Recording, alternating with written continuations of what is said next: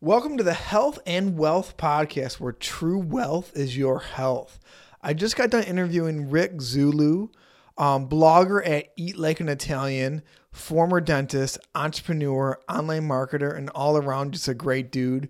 We get into a lot of topics. We talk a lot about the Mediterranean diet, and we also talk about the Mediterranean lifestyle. So if you like nutrition, if you like life advice, or just anything all around self-improvement, you're going to love this episode. Again, this with Rick Zullo. Rick, if you're listening to the intro, thank you again for such a great interview, and I'll talk to you guys soon. Enjoy the episode. I'll tell you something funny, because you made a comment on your podcast that not everybody is allergic to gluten. Both my grandparents are Italian. They're in their mid-90s, no medications, and they eat pasta every day. So, what attracted you to the Mediterranean lifestyle? And I think that's it. It's like it sort of takes a holistic approach. I think there's a lot of danger in this sort of, reductive thinking where we're trying to find, the one molecule or the one ingredient, the one vitamin that's going to change our diet. I think our bodies and our metabolisms are just a little too complex for that. So what the Mediterranean diet was, it says, let's not overanalyze, each individual molecule. Let's, eat whole, natural, healthy foods and, just stick to what nature gave us, and that's what I like about it. It doesn't really restrict you from eating anything, but it certainly encourages, mostly plant-based, whole food diet that's consumed, with seasonal local ingredients. And when I lived in Italy, that's what I found to be the norm. It's like here when people talk about that. And it's true. I mean, our food delivery systems aren't set up to accommodate that choice. So we have to make a real effort here to find the organic food and to, figure out what's in season and to prepare it at home takes a lot of time, which, we don't always have in our busy, U.S. lifestyle. So if someone were to come to you and ask you, give me like a brief description other than that one of the Mediterranean diet, what would you tell them? Yeah, well, it's certainly plant-based. I know there's been some talk, and we'll get into this in a minute, but it's plant-based, very little meat, even not that much fish, a lot of, legumes, so a lot of lentils and beans. Also, olive oil, healthy fats. So you want healthy fats instead of the animal fats, which are, obviously we know can lead to heart disease and to certain types of cancer. Um, and so, it's also a lifestyle. It's not just the food. It's also when you eat, how often you eat, who you eat with. Are you rushing through your meal? Are you taking time? Are you walking afterwards? And so all these things I found in Italy that just happened naturally that I have to make a real effort to reproduce in my life here in the U.S. You mentioned on your blog that when you came back to America from Italy, you found it so difficult to implement it, but then you followed 6 steps to re-implement the Mediterranean diet. Can you tell me about those 6 steps? Yeah, wow. I hope I can remember them all right now. But you got me. No, the first one is just to remove all the junk. So, what I'm in that blog post, what I suggested is, it's kind of overwhelming to say, okay, it's January 1st. I'm going to start this amazing new lifestyle. I'm going to exercise. I'm going to, stop eating junk food. I'm going to prepare my own meals. But if you take it sort of in these steps, it makes it easier. So the first step, and you could take as long as you want on each step, but the first one is just eliminate all the junk.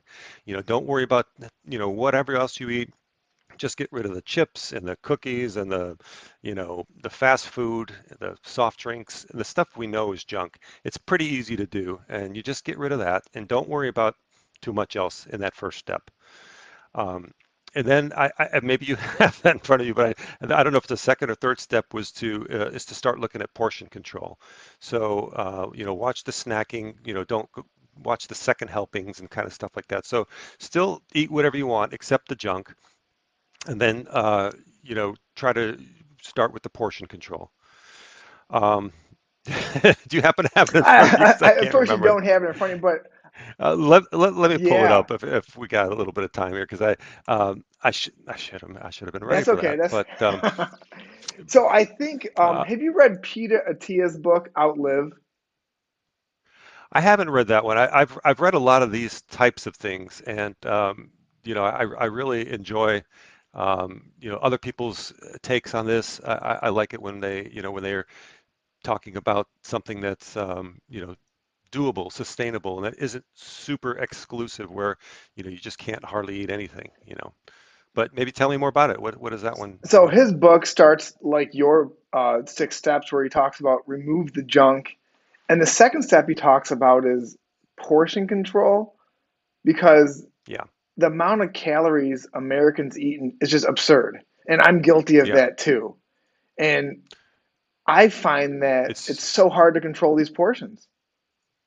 Well, especially when you go to a restaurant or even to someone's house, and you're sort of encouraged to eat more. I mean, you can't. I mean, I swear, you order some things at a restaurant, and the size of the portion is enough for two, but there it is in front of you, so you kind of feel obligated to eat it. Um, all right, I found my my steps here. So yeah, number two is portion control, and then the third one I said is to narrow your food window. This is sort of in line with this time restricted eating, they call it, or intermittent fasting. So it doesn't have to be anything ridiculous, but say you're just going to consume all your food between 9 a.m. and 7 p.m. That's reasonable. I mean, one of the big problems we have with our diet is this late night snacking, eating right before you go to sleep. And also eating, a big meal first thing in the morning, like, the big American breakfast with bacon and eggs and toast and hash browns and grits and everything. The first thing in the morning is not healthy either. When you go to the Mediterranean countries, they have very little for breakfast, and often it's just a coffee in the beginning. Their hunger won't kick in, or they won't eat anything. If they wake up at 8 and they have a coffee at 8:30, they won't eat anything actually until like 9:30 10, and it'll even then be very small because they're saving their appetite for a nice lunch. So um, that's another thing, that we can try is, narrowing that food window. I mean, the extreme of that is, that the time restricted eating where people say, okay, you don't eat anything at all until like noon, and then you stop eating at like 6 or 7, and then, so you try to get as narrow as possible. Now they say that if you do that, that alone, even regardless of what you do eat during the window, you're going to lose weight or you're going to get healthier. I wouldn't rely on that alone, but it's a nice addition to an overall lifestyle. Sometimes I find that if I restrict the window too much, then I can overeat anything personally, but I'll overeat even within that 4 hour window and end up gaining weight or plateauing because I go too hard in the 4 hours. Yep, yep. That's a real challenge. I think. I mean, for a lot of people, I mean, you got to find out what works for you and find out maybe which foods can sustain you a little more. Instead of making you feel that hunger, right away. But it's doable. I've never done a 4 hour window. I think the best I get to is like, yeah, like from 10 to 6. So what's that, an 8 hour window? That's about the best I ever have done and for any, prolonged period of time. But the other thing we can do is add a little movement. So this isn't diet specific, obviously, but they anytime you look at the blue zones or any of these the slow food movement, all these people say, listen, it's not just what you eat, it's your overall lifestyle. So you know, and walking. I saw in the New York Times today had an article about the benefits of walking, and so walking is just amazing for us. And if we can do it, 20 minutes a day, especially if it's like, after a meal. I mean, you don't want to go running, jogging, or doing, like a marathon right after you eat, but a nice slow walk, even a little brisk walk is nice. And that was one thing in Italy also that I found was that was sort of built into the day as well. So you have this, afternoon, maybe not as much in the afternoon because, you don't want to be out in the heat of the day, but they have the evening passeggiata where there was always a designated street in every town where people would go for a walk after dinner. And it was a social thing, it was a little bit of exercise, get some fresh air, and you say hi to your friends, and so that's part of a lifestyle, not necessarily a diet, but I think it all works in synergy. Well, absolutely. And the more I learn about health style, happiness, and longevity, diet is, although it's an important part, it's a small part compared to how you're sleeping, your community. And it sounds like you're explaining that in Italy, community was much stronger than it is back here in America. It is. It is, and particularly, the family unit. I mean, the extended family unit with the parents, the grandparents, the uncles, aunts, and cousins. That was extremely. People they would get together every Sunday, and as much as possible, really, they call each other every day, and they're really part of each other's lives. Where here it's more of a check-in from time to time, at least that's how it is in my family now. And um, it's just what our culture sort of dictates. It's not really even a conscious choice. It's just how, our culture operates. So yeah, I mean, it all works together. Like you said, the sleeping is so important. It's so important um, to all your mental health, and of course that affects your physical health. And I'm not really a sleep expert at all, but I mean, people talk about increased levels of cortisol if if you're not sleeping well. But um, yeah, that's part of it. But going back to the diet, I mean, my step five is to reduce the animal protein, and this is where this sort of conflicts with a lot of these, I want to say fad diets, but they've been around a while. So I remember I tried the Atkins diet back in the early 2000s, lost a lot of weight really quick, by just eating. What is it? Eggs and meat and bacon, and they encourage you to eat all this stuff, and I did it, and I did lose weight, but I just think from a lifestyle standpoint, it's just not sustainable. It's not easy to maintain, and it's just not healthy because, increased risk of heart disease, certain types of cancers. And I know there's people out there who are big proponents of this. I think the long-term population data says otherwise. So I mean, I don't know. Like I said, I mean, with these things like the blue zones, what they did instead of going to a lab and trying to analyze the molecules that produce a healthy outcome, they said, well, we already have these populations, these isolated populations around the world that live to be 100 and more, on a regular, I mean, way more than the global average. So let's analyze these people and see what they're doing.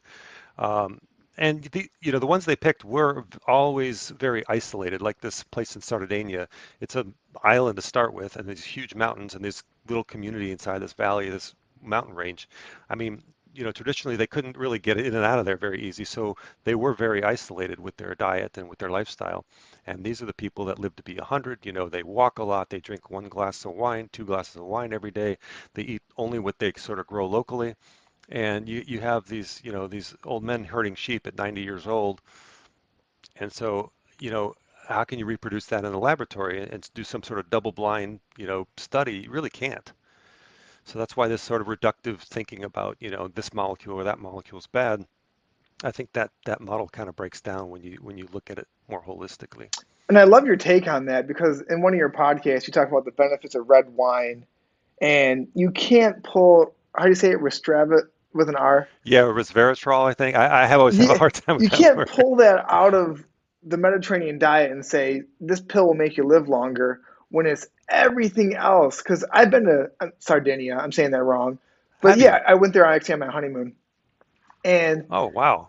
I haven't been there. How was it? nobody's stressed. Everyone's having a good time, Yeah, and stress kills. So it's not like two right? glasses of wine if you're stressed as hell everywhere else is going to make you healthier. And you make that point in your podcast as well. Yep, that's for sure. Yeah, I just think it's really dangerous thinking, just try to pull these little facts or molecules or small little things out of a some other regime and say, okay, if I just insert this into my life, it's going to be better.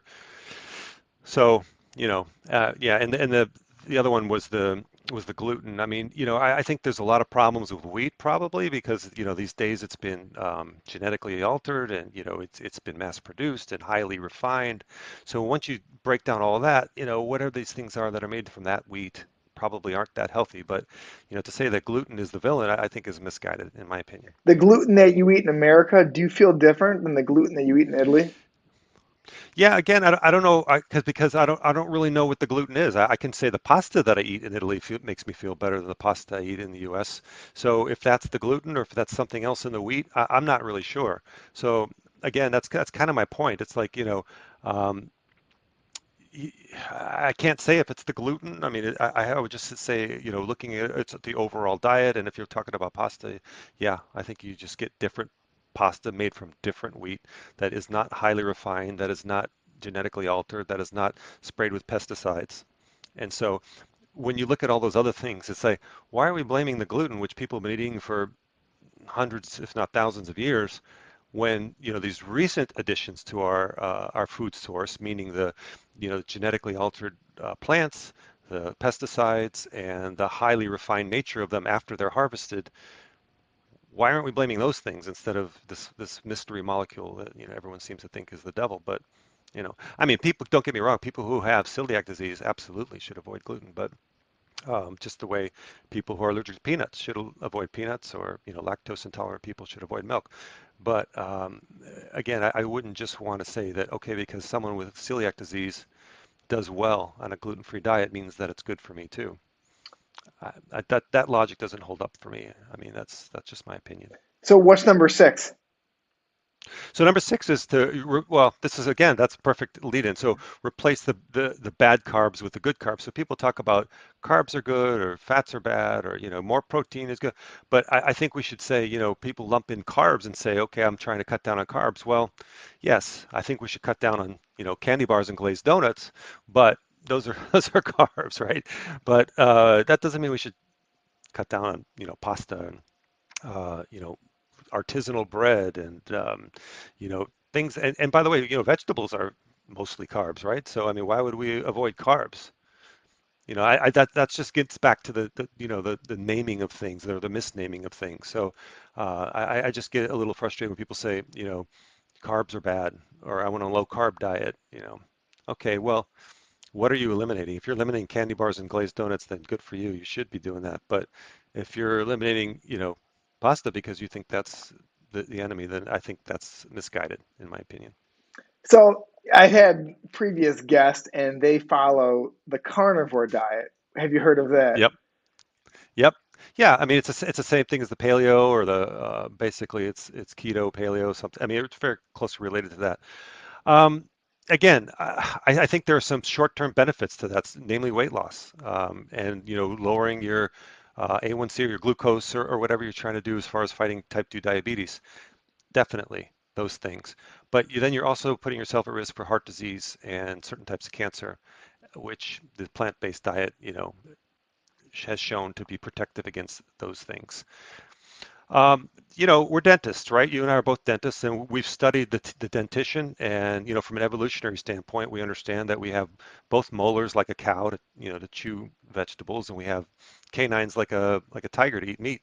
So we're omnivores, and we can eat anything. And the difficult part is that, with these days, we can eat anything because everything is available to us. So the Mediterranean diet evolved when, meat was scarce, and, plants were easy and cheap. And so it wasn't a choice. If you asked those people, 100 years ago living in Sicily, what would you change about your diet? They'd probably say, well, I'd like to add more meat, but they couldn't, because they couldn't afford it. It wasn't available. So they ate a lot of plants and maybe a little bit of seafood, and they were healthier because of it. So they weren't eating it because they thought it was healthier. They ate it because that's what they had. And and we have the data now from that experiment to prove that this is the healthier way to go for a lifetime. Now, again, there are arguments to be made for short-term changes to our diet for the purposes of weight loss. Um, I've done some more aggressive fasting protocols, which, again, for a short term, I did the 5-day fasting mimicking diet, and that did great. But I wouldn't do it for more than 5 days, or a week, not without direct supervision of a physician.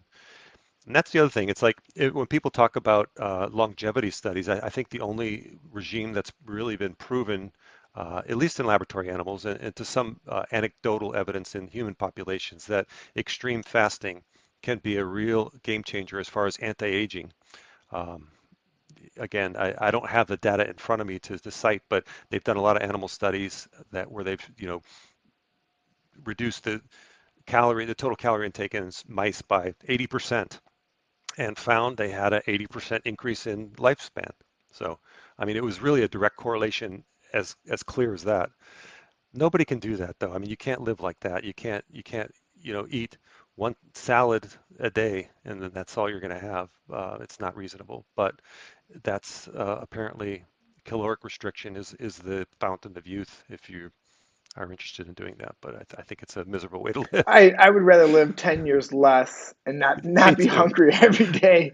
So Me what too. is a fasting mimicking diet? Yeah. Okay.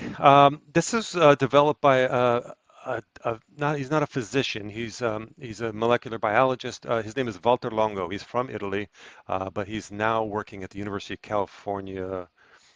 Southern California, and he developed this thing called Prolon, and it's well, that was, I guess, bought and commercialized a little bit. But what it does was he developed this 5-day plan where it mimics. It's actually very similar, and we can talk about this. So we were talking about the short-term effects of the keto diet or the carnivore diet or um, the what's the other one? The paleo. I think they're all pretty similar. The Atkins. And it involves ketosis. So the ketosis is when you get to a metabolic state where you've used up all the available glucose in your bloodstream, and so your body goes after metabolizing the fat in order to have energy. Um, and so that's also what this fasting mimicking diet does. It restricts the calories to the point, and it restricts the glucose to the point where your body has to it produces ketones that metabolize the fat. So yeah, I mean, he's done a lot of research on it, and they're now looking at it for a protocol for as an adjunct to cancer therapy. It seems to be protective against cancer. Um, and so, again, if you go to his site, I think it's if you look up Walter Longo, Walter with a V, it's Longo Longo. He's doing a lot of interesting stuff. He's the guru of longevity now. He had a book called The Longevity Diet, and beyond what it can do. Similar to the keto diet or the paleo carnivore diet, um, which also does the same thing as far as the ketosis. The fasting does another thing, which it has an anti-aging property. It's the autophagy. So it's when the cells sort of eat themselves. They clean up themselves. They kill the bad stuff and they reproduce some new ones. So it's a way of cellular regeneration, which you know many years ago I had a undergrad degree in biochemistry. I mean, and I understood this stuff a lot better than I do now. But um, it's an anti-aging process where I don't know if you remember in your cellular biology classes the process of mitosis when these telomeres would sort of pull apart the strands of the DNA to replicate two new cells from the original. Um, and in that, what happens as we age is those telomeres get shorter and shorter and shorter, and they're not able to regenerate as efficiently as when we're younger. But apparently, this fasting stage uh, reproduces that, and it has an anti-aging effect by causing this autophagy, which destroys the bad cells and regenerates them with new cells. So this is again the fountain of youth. If you want to engage in some fasting protocols. Not many people can maintain it as a lifestyle, but anybody can probably do it for 5 days, I think. So if it's called fasting mimicking, are you not actually fasting for 5 days? Right. So mimicking, exactly, good point. So I should have mentioned that. So he creates this diet plan where you do eat some food, and it's sort of interesting because he eliminates all the sort of um, simple carbohydrates, and you're having like soups, olives, um, some of these like high fiber crackers. I mean, it's not wonderful. It's like, comes the soup comes in packages. It's like astronaut food. It's nothing you'd want to do long term, but for 5 days, it's not that bad. And it comes in a box, and each box has 5 little boxes in it, and each box represents one day's worth of food. And yeah, you follow the plan for 5 days, and it produces that first the ketosis and then the autophagy, which is supposed to be very healing, anti-inflammatory. Because they say now inflammation is the C-reactive protein is the big marker that they look for now, as far as a lot of things, including inflammation of coronary arteries, causing coronary artery disease, um, and a lot of other you know I would say degenerative diseases, including Alzheimer's, including cancer, including yeah a lot of that stuff. So Were you attracted to this way of eating and living before you moved to Italy, or once you got there, it turned you on? once I got there, I mean, I had before I got there, I had tried the Atkins diet as a fad diet once, and it worked for me. But I realized I couldn't do that, so I went back to my normal American lifestyle and eating and everything. But then when I got to Italy and I just observed this and lived it, I was like, wow. I mean, that's the other thing. I'll give you an anecdote here. I mean, again, anecdotes are never proof of anything. But, when I moved to Italy and I started eating all this wonderful Italian food, going to restaurants, not often, 2 or 3 times a week, Uh, but living with my Italian girlfriend and eating what she ate and what everybody around us ate, and I thought, well, I'm eating all this great food. And then before I knew it, I didn't even realize that I was losing weight. And then I went to the doctor there, and just for a checkup, I had my cholesterol checked, and my cholesterol had gone way down. And I was like, wow, here I expected it to be bad news, and it turned out to be the opposite. Because again, as we talked about earlier, it was more of a lifestyle because I was certainly walking a lot more. I mean, we lived in the center of Rome, and we didn't have a car, and I walked everywhere. And it was, and I was only eating basically kind of skipping breakfast. I would have an espresso and maybe a little cornetto, which is like a croissant basically, and then I wouldn't eat again until 1:30 for lunch, and then I wouldn't have any snacks, and then I would have a nice dinner at 7:30, 8 o'clock, and then I would go to bed around midnight, and I wouldn't I wouldn't eat anything in the evening. So basically, two good meals and one sort of semi breakfast, and that was all I ate. And I was eating very well, but it just the frequency was less, the portion size was smaller, and the quality was higher. So if you look at it over the course of a day, it doesn't seem like a big deal, but over the course of a year, I mean, it makes a big difference. It makes a big difference. Were you Yeah. hungry in the beginning for eating less? I would say no, because I mean the food is satisfying, and I think I was just, it's a very active lifestyle. Like I said, you're walking here, you're meeting a friend, you're having a coffee, and you were distracted enough in your daily work. I mean, there wasn't the availability of snacking. So maybe at first you're looking for a snack and you didn't find it, so you go back to whatever you were doing, and then eventually you just sort of lose that craving for it. And I think it was a natural occurrence. I didn't really, there was nothing conscious about me changing my lifestyle when I got there. I was excited to eat all the great food, of course, but I never thought about it as a dietary, improvement. I just thought about it as, well, I'm going to eat this great food. Let's hope I don't gain weight. And actually, the opposite happened. So, Have you read the book, The Great Cholesterol Myth? yes, and again, I believe in that. I'm a believer in that because again, like we were talking about in the diet, I think blaming cholesterol for heart disease alone is misguided. I mean, I think I mentioned to you before we were talking, I worked at Pfizer when I was in Rome, and it was right at the time they were losing their patent on the Lipitor molecule, which is the king of the grand slam home run drugs of any company's ever had.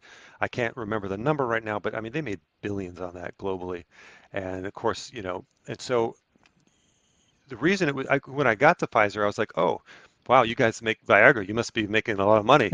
And they're like, well, Viagra gives us some good press and it's a nice, it's a good punchline to a few jokes, but they said it doesn't even come close to what we make on Lipitor. Not even close because, Lipitor prescribed to someone in their 40s, they're going to take it twice a day, every day for the rest of their life, and you multiply that by the number of people in the US especially who have high cholesterol, that's just a cash cow. And that's exactly where they just made so much money on that. Um, and so, yeah, I am a believer in the myth of this cholesterol myth, and because I think it's one thing to look at, but I think we just put way too much emphasis on it and make it sound like it's the thing that causes heart disease, and it's not. It's one of probably dozens of things that contribute. And there are plenty of people with high cholesterol that have no heart disease, and there are plenty of people with low cholesterol that do have heart attacks. So, Oh, yeah. They talk in that book about the Mediterranean diet. That's why I was going to bring it up. And they think, although it's the food, they keep going back to what you keep going back to. It's community. And one of the things I wanted to ask you was, I guess in America, we're always stressed. We use food a lot as anti-anxiety medication or food for absolutely. antidepressant. Did you find in Italy you relied more on community for that? Or what was the difference that you kept not going back to food when you do in Right. America? Right. Yeah. Um, I think when you talk about community, I think that's more preventative medicine than it is sort of palliative. You know, um, and food tends to be more palliative, where you consume it at that moment when you're feeling the anxiety. Um, But yeah, I think the community is always there. So if you're stressed about something, you have people to reach out to talk about that. And I think that unburdening of it, of knowing that there are other people who care about your stress, whatever that thing is in your life that's causing you that at the moment, is very palliative in that and relieving of that stress. And you don't have to look for other things. And of course, not only food. I mean, it could be drugs or alcohol. It could be, other addictions. But and that's another thing. It's like, that people talk about the Italians, that how much wine they drink. But I tell you, I mean, they just do not have a problem in Italy with alcoholism. It's just not a thing. What part of it's cultural? I mean, um, there's a, what's the word I'm looking for? Stigma against being drunk in public. I mean, Oh, here it's okay. almost, yeah, I mean, it's like you don't want to do that. You're going to embarrass yourself. You're going to embarrass your family. God forbid your boss finds out about it. You can't be drunk in public. It's just not a thing. So, and if you offer someone a drink, a lot of times they'll say, I remember meeting friends and say, hey, let's have a glass of wine. Well, I haven't eaten anything today, or I haven't eaten much today. I'm like, well, so what's that have to do with the wine? Well, Yeah. I never drink anything on an empty stomach, they would tell me. So, and that's a big rule of the Mediterranean diet, is that whenever you have wine, it's always with food. So even if you go for like a 5, 6 o'clock happy hour, they call it aperitivo. I think it's even the law in Italy that the restaurant or the bar has to give you something to eat with that alcoholic beverage, whether it's wine or whatever. So they'll, even if it's just some olives and nuts, they may put in front of you, or sometimes they're little tiny sandwiches, or something like that. It's always a small little thing. Some places it's a big thing, and you can almost make a meal out of it. But and every time if you order a second drink, they'll bring you more. And so it's just their cultural thing. They don't believe it's healthy to drink any kind of alcohol, even wine, on an empty stomach. So, and I think that sort of, reduces the effects of the alcohol, sort of on your brain and everything. But also, yeah, I mean, it aids the alcohol aids the digestion of the food, and it's sort of a symbiotic thing, and they go together. They're not, you know, again, part of the lifestyle. Well, it seems like the way you describe it, in Italy, they drink to for social connection, and in America, you drink more to escape your problems. Yeah, and just like the food, as you were mentioning earlier, it's an escape. It's a self-medication. What did you call it? You called it, yeah, something like Oh, that. yeah, So, like um, anti-anxiety drug. yeah, yeah, exactly. It's an anti-anxiety drug at that point. And we know that it works in the short term, but it's not healthy as a lifestyle. And that's always the allure of some of these things, is whether it be food or alcohol or whatever, is that, there's always that short-term win, without the eye on sort of the big picture and the long-term effects. So, yeah, I mean, I'm a really big proponent of, the diet, but just sort of, as we've been talking about, incorporating it into a larger lifestyle. And that's the important Wasn't that part of it. foundational? Like every human is like the struggle between short-term pleasure or gain and the long-term vision. That's why we're all in credit card debt and overweight. That's right. That too. Yeah, that's right. I think you can extrapolate that to spending habits as well. And sometimes spending can be an anti-anxiety drug. Oh yeah, retail therapy. I've known people like that. Retail therapy. There's a word for it. So yeah, I think it's really interesting that I discovered this just by accident, by being there, and just and I wasn't there as a tourist. I actually lived there and I worked there and I socialized there. So I think if you go there for a couple of weeks or even a month or longer, but you're sort of isolated in either a tourist environment or an expat environment, which that can happen too, is if you move to a country and you just hang around with expats from your country, or um, that then you're missing the whole point and the whole benefit of the experience of living in a foreign country. Um, So what drove but you to move to Italy after you left dentistry? Well, let's get back to that, because I mean that's leaving dentistry was a big part of that. Yeah, tell me about it. Well, I was going through a real change in my life. See, what happened with me in dentistry, and let's maybe this sounds familiar to others, is as I was in let's see, I must have been I must have just turned 40, maybe 40 or so, and my dad's 22 years older than me, so he was like 62, thinking about retirement but not wanting to retire yet. We were practicing together, and this company came along, and I won't mention them by name. There's only a few of them in the country anyway, but they were buying up all the practices in Florida, and they came in, and this was before the big recession hit. So this was 2006. And they came in and said, "Hey, we really like your practice. We think you guys would be a great addition to our company. And here's the check." And I'm like, "Dad, we got to take this." Well, I mean, he was looking for his exit strategy anyway at that point because he was nearing retirement age. Side note to that, he went on to practice. He just retired last year at 79, Oh, so or wow. 78. Yeah. So he wound up sticking around because he loved dentistry and he really. But we did sell the practice, and they said, okay, but we need a 2-year transition. We need you to introduce your patients to our staff and our way of doing things. We'll pay you salary and commission, for your 2 years, but now we own the practice. You're our employees, for 2 years. At the end of your 2 years, you can either keep working for us, which my dad did, or you can leave, which I did. And there was a non-compete clause, so it wasn't like I could set up shop next door and just bring all my patients over. But I was ready for a change. I had some other things going on in my life, and I'm like, this is my chance. If I ever want to really change my life and do something different, this is my shot. I mean, it's staring me right in the face. So I took it, and I finished. Okay, so the 2006 they bought us.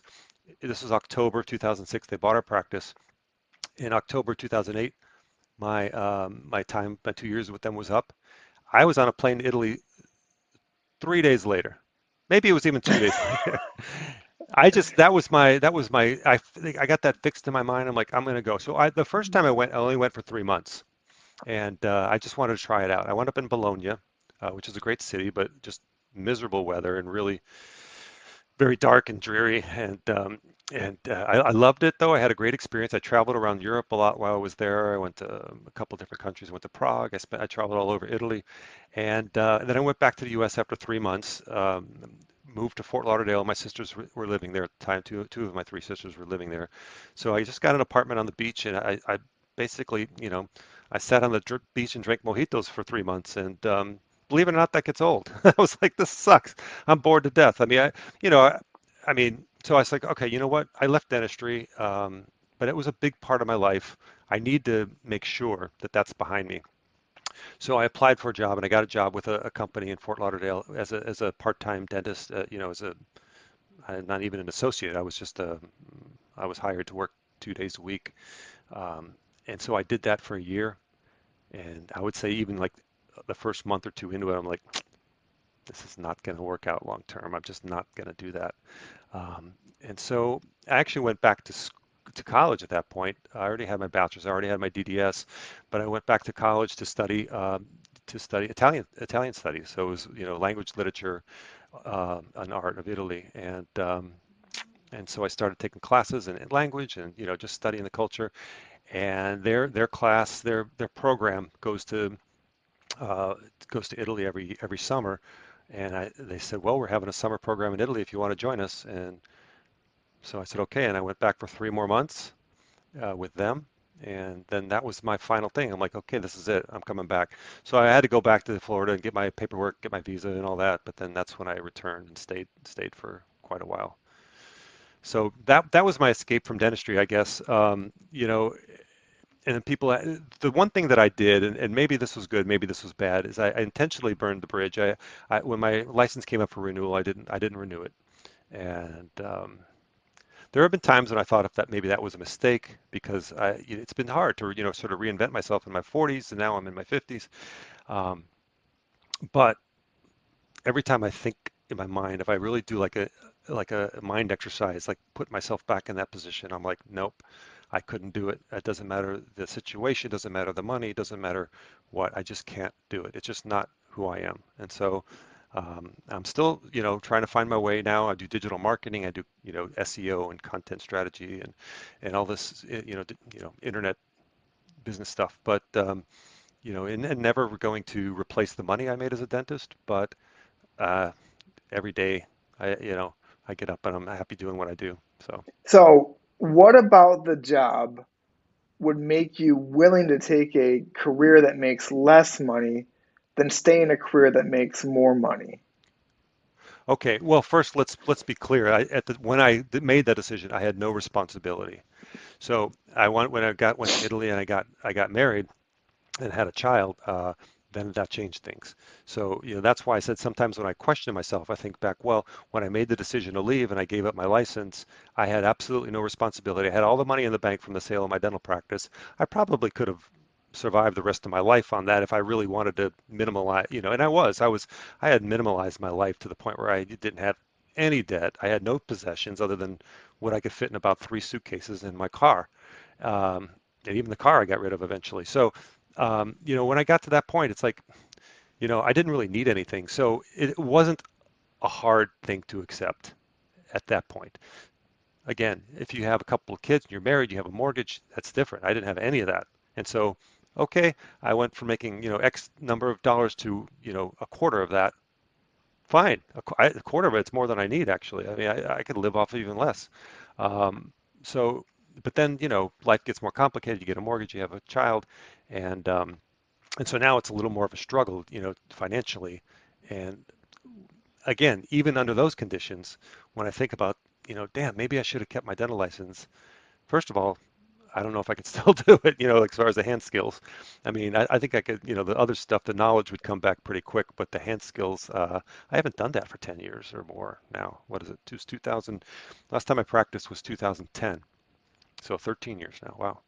Um, so yeah, I don't think I could go back to it, but I have had some experience working with dentists on a marketing side. Working on websites for dentists and digital marketing campaigns for dentists and stuff like that. And I thought to myself, well, maybe my dental knowledge would help there, and actually it doesn't. I could do that without any kind of dental knowledge, but um, I would say for somebody who's got some serious financial commitments, you have to make a slower transition. I absolutely just cut the cord and went. I mean, it was literally, what people say the dream, it's like, screw everything and go off to another country. I did that and it was wonderful. But, at a certain point it catches up to you and you got to say, okay, now I got to live the rest of my life. And so how am I going to do that? And I've managed, but it's been work. I would say anybody thinking about doing that, really you need to lay the groundwork. I would start years before you're actually going to make the move. I would say 5 years is not an unreasonable amount of time to start creating a different source of income or just maybe downsizing your life or whatever it's going to have to be to make that transition because financially it's not going to be easy. Um, you're going to have to make some sacrifices. That said, it was worth it to me. I would do it again. Well, I don't consider it a mistake. it sounds like making, we'll just say, 100,000 and then making 25,000, one fourth, your level of happiness did not reduce. It actually went up. That's true. That's a good statement. Yep, that's a good statement. Um, So yeah, and I mean, dentistry gave me a lot. It did give me a lot of financial freedom. It gave me that opportunity to go to Italy like that with money in my pocket when I wouldn't have had that. Um, I don't have any debt today other than my mortgage, and that's thanks to dentistry, and I still got some of that money in the bank from the sale of my practice. So, I mean, the only thing I would have done differently, and again, goes back to what I said just a minute ago, was if I would have done it differently, I would have done a lot more planning. I had 2 years. I sold my practice and I had 2 years working for that company where I could have been planning a second career. And I didn't because, again, at the time, I didn't have a family, I didn't have a mortgage, I didn't have anything that sort of forced me to think about that. And that's the one regret I have is not quitting, but not planning for my second career after dentistry because it's taken me a long time to catch up. And I'm caught up now, not to the point where I was making the same money as I was as a dentist, but now I can sustain myself well with what I do. But you know, my advice to anybody would be, as long as you plan it, you got a plan, maybe even a plan B, just in case plan A doesn't work out. Don't be afraid to move forward with that. I mean, you don't have to chuck it all and today and go do something else, but start laying down the foundation. Get a second skill. The skill that I have now with the digital marketing, I could have been working on that for 2 years. So that cost me 2 years to catch up on that.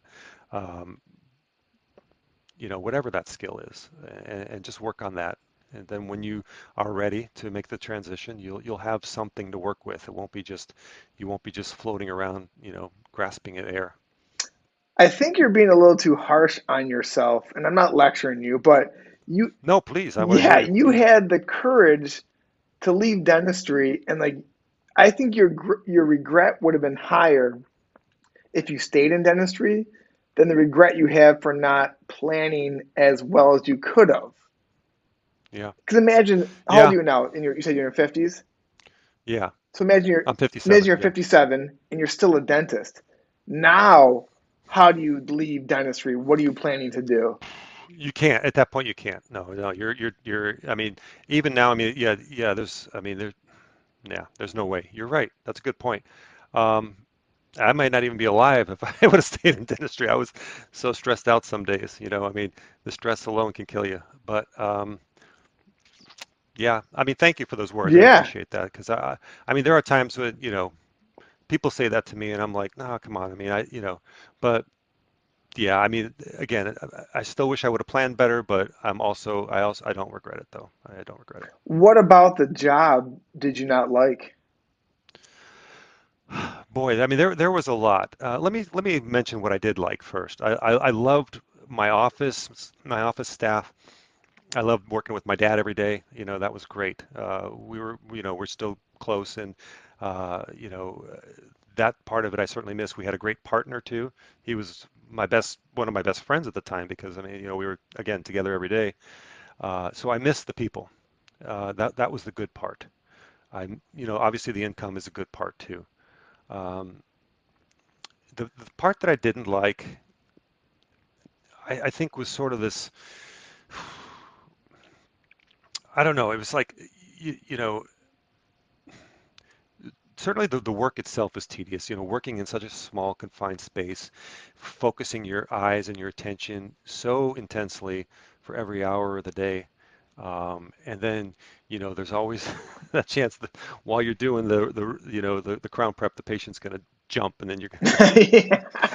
to put the burr into their tongue or something. But, you know, there's that's sort of always on edge feeling. I guess that was it. And there was a lot of monotony too. I mean, basically, I mean, let's face it. I mean, at the time, I think general dentists did a lot more of the specialty stuff. I mean, I certainly did endo. I certainly did extractions, dentures. I did a lot of fixed prosthetics. But there was still a good amount of monotony, and that sort of soul sucking too. I think, you just get in and you say, and someone comes in for a toothache, and it's basically only five things it can be. Um, I mean, I don't know, I forgot. It's been so long, but I mean, and so it's not like, for the most part, and that was one part of dental school I liked, was sort of learning about the science part of it and the sort of diagnosis and treatment planning. And then at that point, there was still a lot of mystery to it, and solving those mysteries was satisfying. But then after a few years of practice, I mean, there weren't really that many mysteries anymore. Everything was pretty much the same thing every day. So um, that I guess that the monotony and the tedium and just that the work itself was so intense too. I don't. What do you feel like? What are your good and bad? Uh, I mean, are you in line with what I'm saying, or is there something else that strikes you as being more both either on the good or the bad side? I'm in line with what you're saying. We're very similar in terms of I enjoy working with people. I'm very lucky. I have a very good staff. Most of my patients I love to see. But you're totally right about the high stakes because you're working on a person who's awake. You're working in a Right. very small spot, and the although nobody's gonna die from a crown prep, it's very easy not to be perfect. And sometimes it's not the dentist's fault when it's not perfect, but I forgot about that. yeah, Yes, good I'm glad one. I reminded you. But you're not, and then you're still at fault. And that's the hardest Right. part for me because maybe you suffer from this too. I'm a Yes. perfectionist, which is going to put me in an early grave, but it kills me when I can't be perfect because the model that I'm working on is hard to work on. Yep. No, that's a good one. I forgot about that. There is that. that sort of expectation that dentists are, and then it becomes part of you, even if if you weren't that way already, that you have to be perfect, and it can't always be perfect. It just can't. No matter your best effort, you can be the best dentist in the world, and you're not going to get it perfect every time. Yeah. There's just no way. And I think something that's maybe different in my career than when you practice, not that you're that much older than me, but No, I. Google reviews and social media. Oh yeah. Let's say, We didn't have yeah, let's that. say I make one mistake. In my 10 years of practice, I've made one mistake. I had this one patient that will leave a review every 3 or 4 months online, a bad review of me. I get it removed, and this person brings it back up. So now there's a component of social shame or public embarrassment that wasn't previously part of the profession. That is for sure. I never had to deal with that. I never had to deal with that. I couldn't deal with that. It would take all of my restraint not to go on a digital rampage and fight back against that. Um, yeah, that's really tough. I feel for you on that because I never. You're right. I never dealt with that, and I'm glad because I probably wouldn't have dealt with it very well. So, and I get it from the, 'cause actually, I have a lot of patients that listen to this podcast. So I get it from a patient's perspective where, like, you ever see that podcast, Dr. Death, about that neurosurgeon that, Yeah, you want that person exposed by the public. But of there has course. to be a line between the doctor or dentist is doing their best and the Google review is not the most accurate description of this person. Right. Yeah, man, I can't imagine. And then you probably, I mean, you have to you or your staff also act proactive social media or on the internet? I mean, do you guys have a Facebook page and all that you try to like Yep. share the good stuff? I mean, yeah, It's run by a marketing company, but yeah, you in this time you have to be proactive because there's so much negativity online. You have to drown it out with your right. positive marketing. Exactly. Exactly. Yeah. Um, I mean, I feel for you. Like I said, I never had to deal with that. But I mean, yeah, I mean, the good thing about the dentistry is all the people stuff. It is, and when you help somebody, gosh, I mean, I remember it just didn't happen often enough, but once in a while you could really change someone's life, either by just dramatically improving their smile or they're in excruciating pain and you relieve that pain. Uh, so those two scenarios, that's what made it worth it. I mean, it just didn't happen often enough. Too much of it was like, you got a cavity, we got to do a composite, or we got to do a crown. Um, the patient didn't walk in pain. Now all of a sudden you're telling them they need $1,000 worth of dental work or something. And so that was another hard one. It's like they didn't see the value in it, even though you knew as a professional that you were helping them. Oftentimes the patient's like, oh, great.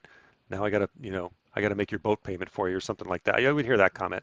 And so I'm like, well, I'm trying to keep you from losing your Yeah, teeth. I I'm know. not, but then once in a while there was that life-changing moment where, you give someone a new smile or they're in pain, they haven't slept for 3 nights, and you do you open up the pulpit, I mean, you open up the tooth and just it drains out, and they're getting some instant relief from that.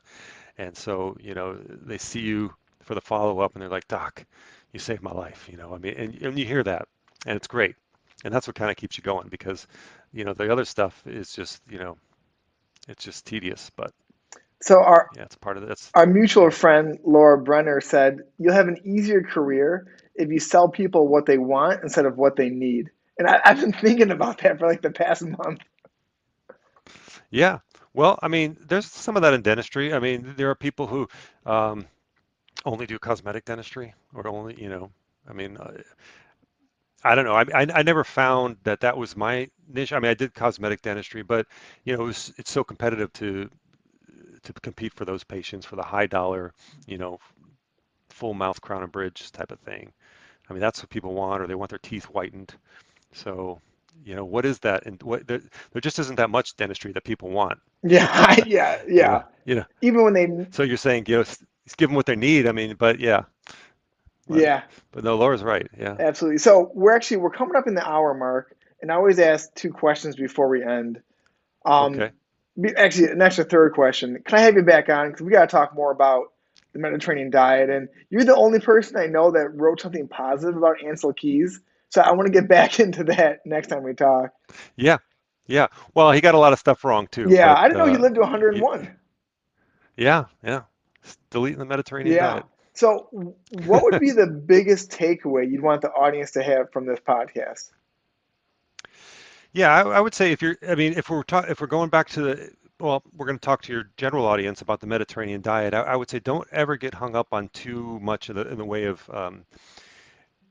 dissecting any diet or any health regime. Look for a lifestyle that fits you that you can sustain. So the Mediterranean diet offers, delicious food that we can eat every day and be happy and satisfied with, and still promotes our health. Don't get caught up on molecules or fads or stuff like that. So that's number one. For dentists, I would say make your plan and start planning now. Give yourself a few years if you're looking for a way to have a side hustle or an eventual transition to a different career. And if I can add to that, because I think you're just like me, where you're pretty self-critical. Life is short. If you don't like your profession, like you said, plan and leave, because the regret you have will be higher if you stayed in it than the regret for hmm leaving. Yeah, and I'll even add further to that is that once you start planning for it, you feel better about it. You feel better about your current situation, and you feel more optimistic about the future. So even that step of just starting to make those plans, write them down, sign up for a class. Even when you just sign up for that class, you want to learn a new skill, man, you start feeling better Oh already. yeah, and I think that gives you a little bit of hope. And then if you ever read "Man's Search for Meaning" by Viktor Frankl, like if you have hmm an ounce of hope, like you can make it work. So I think planning for Yep, that will give you some hope. So one yep. more thing, where can people read more of your stuff, listen more of your podcast? How can they find out more about you? Yeah, I mean, my main website that I work on now is the eatlikeanitalian.com. So it's a way of, mimicking the Italian way of following a Mediterranean diet. And it talks a little bit about, sort of the diet and the science behind it. I try to focus more on the food itself because, again, I don't want to get too caught up in the minutia of the science. The science is there, and if you want to reference it, it's great. But I think it's better to just sort of follow by example and enjoy the wonderful food. And check out So eat like an Italian. and Yeah. check out your podcast, Eat Like an Italian. Yeah, eatlikeanitalian.com. The podcast is on the website, and the podcast is also available on all the platforms, Spotify and Apple Podcasts and all that. So, yeah, I love it. I have to give you credit appreciate because it. I think a podcast where you're the only host is so much harder to do than an interview podcast like this one. Yeah, it's true. I do have a few interviews on that one. I interviewed some of my friends in Italy. I interviewed this one woman actually who, she got cancer, and her doctor prescribed her the Mediterranean diet, and um, Oh, yeah, and so that was part of her cancer therapy. In addition to obviously the chemotherapy or the radiation or whatever else she had, she lives in Italy, so it wasn't that hard. But he went over her diet with her and said that, listen, this is part of your treatment, and this is what we need to do to change your diet to help our medical treatments work better. Here's what you can do with your diet to improve your outcome. So what's the title of that podcast? I think it's can't. Um, Let me see. Okay. I'll look it up real quick because it's right here. It's I'd love to put a link to that in the show notes. Yeah, please do. It's a good one. And she's a professional um, foodie, I guess you'd say. In Italy, she leads food tours and okay, I gotta go back a little bit, but gosh, you know what? I'm gonna have to send it to Yeah, you because I'm not finding it right now. I'm gonna look one more spot here. Yeah, I'm not seeing it, but it's there, and I'll send it to you so you can put it in the notes. Hmm, yeah, okay. I'll have to look for it, but I know I have it. perfect. So let's end this. Rick, I cannot thank you enough for coming on, and I'll talk to you soon. Okay, sounds great. I'd love to come back sometime. Absolutely. All right, Bye-bye. ciao.